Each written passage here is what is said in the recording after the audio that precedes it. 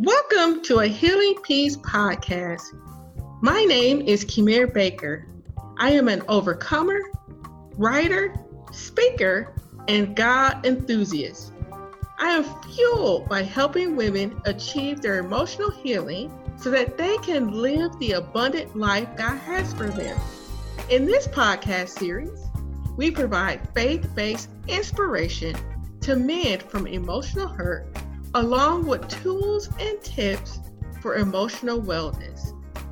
In your journey, as you apply these tools and tips, you will begin to live the transformed life that you always desired. In fact, you will possess a new you. Glad to have you with us. We're going to do something very special for the remainder of the podcast series. I think by now, you know that I love doing repeats. By repeating information, we can apply and reapply principles that foster change. Since I love repeats, we have put together great highlights from the season. In this season, I have shared a lot about myself and what I learned on my journey and continually learning. I also invited friends along to provide additional insights. As we move forward, we begin our latest segment with learning more about me as I was interviewed by a local internet radio station. This segment comes directly from podcast number 37, A New You, episode 1, Getting to Know an Overcomer. As you listen, I want to inspire you once more as to why we do what we do. We care about you and want to remind you that you are not alone in your journeys. Welcome to the show again, Ms. Baker. I appreciate you stopping through, giving us this time, this knowledge, this education, because a lot of people fail to realize that, and we'll just get right into it, that domestic violence is more than just one form. So before we get started, can you kind of give us a backstory of what it is that you're representing? Well, I am representing long-term transformation. Love it. Yes. We've all, I feel like, have experienced some type of emotional hurt. It may have been as high as domestic violence, and it may just be just dealing with everyday relationships. And so what we try to do is focus on how do we have healthy habits or healthy understanding of our emotions so it doesn't destroy us. Right. And how to expose those things that we normally stuff. Right. And decide that, I ain't gonna deal with this right now. I'm just gonna do me. And I think for women, we do that so much because there's a lot going on in the world, especially with us being parents, being mothers, being workers, being wives, careers, all those things. It's so easy for us to deny ourselves and say, we'll deal with this later. And so for me, I did come from an abusive background, physically abusive and everything else you can imagine. And it was from a caregiver. That's usually what happens. They bring you in the home and you're like, I'm going to trust you. No. And the outcome of that is, it's amazing what abuse does internally. Right. And again, because mentally as well, and because of not trying to address those issues right away, you go and you live and you live and you live. Right. But then at some point, it's going to have a fall. It's going to come out. And I experienced that in my 20s. You just felt like I just lost my mind. Right. And it was because I never dealt with the things that happened to me. I never took time to say, Kimir, what happened to you wasn't right. Right. And it's something that you don't have to keep holding on to. And so I went through a period where God was like, no, it's time to deal with what happened. Gotcha. And in that was my healing journey. And it came in different forms, different shapes. God brought different people to me, went to therapy, and I did all of those things. And then at the end of the day, I was like, you know what? I'm not the only one. How can I give back? How can my story help heal and encourage people? Right. And again, emotional healing doesn't have to come from domestic violence. It doesn't have to come from the big things. Right. And so what we do as a nonprofit organization, we've been starting off small. We were trying to say, hey, you know what? We're human. Right. We got issues. Right. I have a tendency, I want to talk to you today, I'm shutting down. I don't want to deal with you today. And we have our self-doubt. And even as women, worthiness, we don't know that we're worthy. Yeah, we don't know our worth. Yeah, and so we put ourselves in relationships that's more toxic, that's more destructive. Just to be in one. Exactly. And because by nature, we were designed to be loved. Yeah, and that's what we want. Yes. And we try to find it in crazy ways. Yeah. And it's not something that God wants for us. Yes. And so for me, I'm a Jesus lover. I love my God. Already. G-O-D all day. Yeah. And one of the things that I've learned in my journey is because of the suffering, it's so easy to blame God. He's at fault for everything.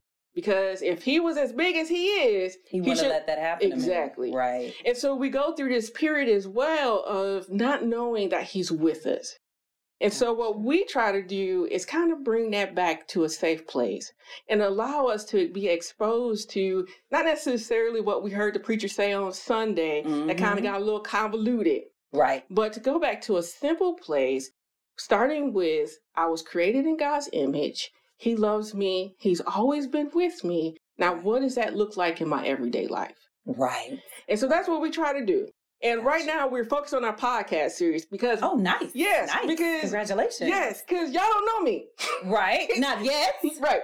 And so the podcast is a great way to get my story out, to allow other people to come in as well. Because like I said before, we interview life coaches, social workers, therapists, and we try to take a deeper dive to healing those wounds.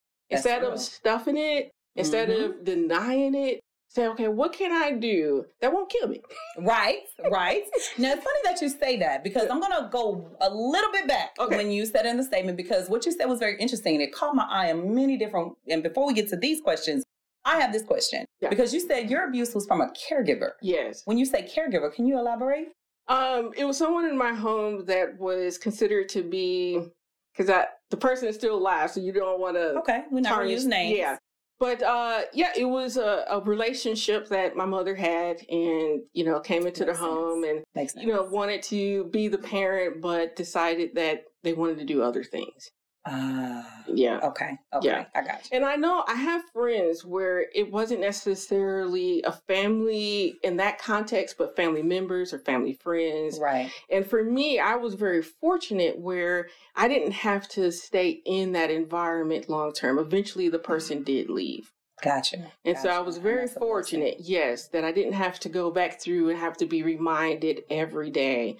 So again, even though it was suffering and destructive, God still provided light.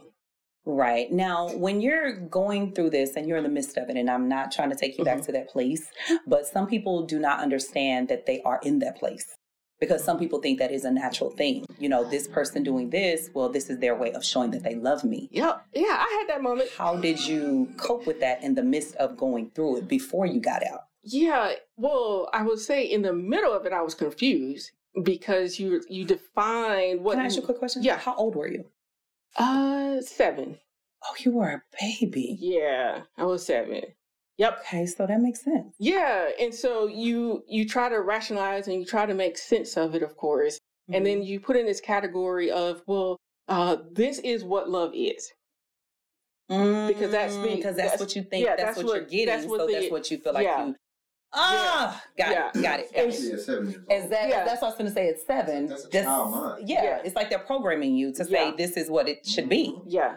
Wow. Yeah. Okay. And so it takes time to realize, and I think what's key is having safe people in your environment that you can go to and talk to, kind of unravel that way of thinking. Sorry, pull your mic a little bit closer. Okay, go ahead. I'm sorry. Yeah. So, yes, one of the things that we talk about a lot in the nonprofit is having support and finding safe people and being able to talk to someone who is professional, who can help work through those emotions, those feelings, and that understanding to kind of correct that way of thinking. Right. So that you don't come to my place in my 20s where you have a complete emotional breakdown.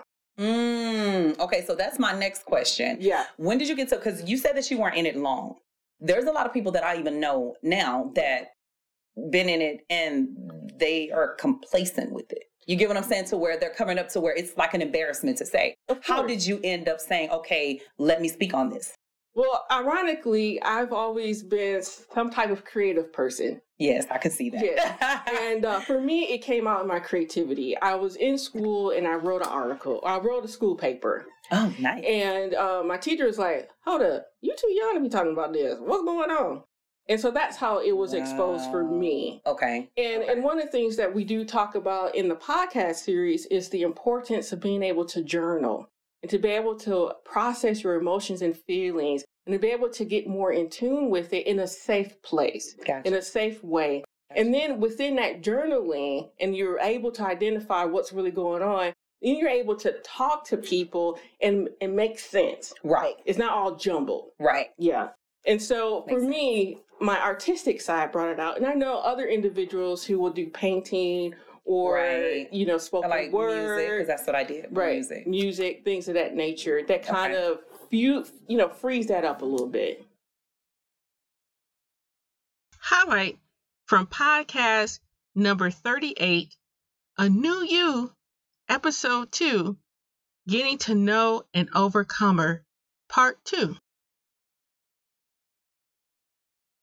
We have listeners that are way in a deep ocean. Mm-hmm. You know what I'm saying? And sometimes we make it seem like, oh, we just got over it overnight. You know what I'm saying? Yeah. And I want them to know that, like, even the process of me in the entertainment business, I let them know, hey, I've lived in my car. Right. I've lived out my trunk. You know what I'm saying? Yeah. And the in-between is what I'm asking as far as what is that in-between. Yeah, and I appreciate that question because of course. You bring to the table is you have to do the work. Gotcha. At the end of the day, healing is not I wake up tomorrow because I want to be different and it's done. Right. It just doesn't work that way. I wish it did. Yeah. It'll be a lot easier. And I wish I can say, I prayed for a whole week. And this week I prayed so hard and the Lord heard me and I'm healed. Amen. It doesn't work that way. It requires investment. It requires, I had a bad day, but you know what? Tomorrow I'm getting up. I'm going to do something different. I'm going to talk to different people. I'm going to find new relationships. I'm going to find this support group. I'm going to find this organization. I'm going to find this person who believes in me. I'm going to keep going because God still has a plan for my life and I want that plan. Okay. That's what I wanted to know because the simplicity of it is the fact that it happens and we got to deal with it. But there's that deepness that we're trying to figure out. How do we get there? Because a lot of the questions that are coming to me are like, well, I went through this and this person and I went through this and that person and this person did and I didn't. And you know what I mean? And then when you want to talk about it, well, I don't want to talk about it. Right. Okay. There's a big elephant on that wall and you see it, but nobody wants to acknowledge it. You have to acknowledge that elephant in order to get to the zoo, you know? So that's what I'm like, how do you And within that, so I'm going to highlight my timeline, right? Gotcha. I said from 7 to 9. 7 is when the abuse started. I was fortunate enough it didn't last for decades. Gotcha. 2 years, boom, that's right? The lesson. 7, 9, finished, right? I had my breakdown in my 20s. Yeah, that was a big gap. Okay. 7, 20s. I had my first major therapy. Let's work through all this stuff because you're doing some crazy stuff in your life in my 30s. So you did go to that stage of this ain't what I'm supposed to do, but I'm just doing it just to be doing it. Yeah. Okay, that's what I want to know. Yeah. So you didn't do anything. It just, prayed and you got better? Or did you go I did the work. Right. But even in the midst of doing the work, you just answered my next question. You did have those episodes. Because like for me, I just workaholic and I just ignored everything. And I just, I dated people, but I didn't sleep around because that wasn't my thing. Sure. You know what I'm saying? But I talk to everybody. Right. You want to talk? You want to go eat? You get what I'm saying? Right. It was just that attention. Right. I wanted that attention. Right. You know what I mean? And so that's why I'm like trying to figure out, is there something that you did to cope with it until that breakdown at 20? Was there something that in between is what I'm asking, that you either ignored it or you either covered it up? You know what I'm saying? That's what I'm asking. And of course, from that 7 to 20, I lived a double life, if you want to call it as such. Whereas because I'm an achiever, I spent my time being an achiever. Okay. And so outwardly, I looked great. Gotcha. Right. But inwardly, because again, I refer to sometimes trauma lives with you. Yeah. And so my body was like, hey, outwardly, you look great. But your mind is a hot mess. Yeah, I have them moments now. Right. And so my body was like, hey, no, you need to do something different. Right. And so that was my wake-up call. Okay. Right. Okay. And then even in that period of 20s, because the understanding at that time, and sometimes we still have that stigmatism, is I ain't going to no therapist. And I'm seeing, that's a lot of us. Yes, exactly. And I've seen so and they more crazy. I got this. Like, at least I can have a conversation with you. Right. It seems like you get crazy. At least I got a job. Right. At least I ain't can maintain. Right. I want to shoot up everybody. And so it took me a period from my 20s to my 30s to say, you need to get professional counseling. And it is okay. Wow. Right? Because I just went on medication. Right. Yeah. Because that was still a level of coping and trying to understand what's going on and try to do it in a way that's polite. Right. So there's no stigmatism. But again, going back to your initial question of all those individuals who decide to put their comfort in all those other things. Right. That period, I'm still suffering. Okay. Right. Okay. I'm still hurting. I've only masked the pain. Okay. I've only numbed it. Yeah. I'm still not living a full life. Gotcha. Right. Gotcha. So yes, you're right. Time is in there. And what's important is the determination that I'm not going to follow these taboos or these ethos of our culture, of our society who tell me it's wrong to go get help. Ooh, she hit it right there. And I will tell you this. She hit it right there. Millennials figured it out. Yeah. They go get help more than we do. They really do. They really do. Yeah. They really do. I have to give it to them. But they got a lot more issues than we do, too. Right, because they didn't learn resilience. Right. And they don't have any filters. Right. We learned a little bit more resilience and, more structure. Yeah. But at least in their mind, they understand, okay, I'm going to find me a little Facebook group. I'm going to have my little, I'm going their access is much easier. Yes. I must say. And within that, that's who our group or individuals we're trying to reach are individuals who have that stigmatism that it's not okay. Oh, I love it. Thank you for listening to the interview that Keisha Simone of DIW Radio had with me. Next week, we'll highlight some tools and tips of the things that were shared during the interview. Join us next week.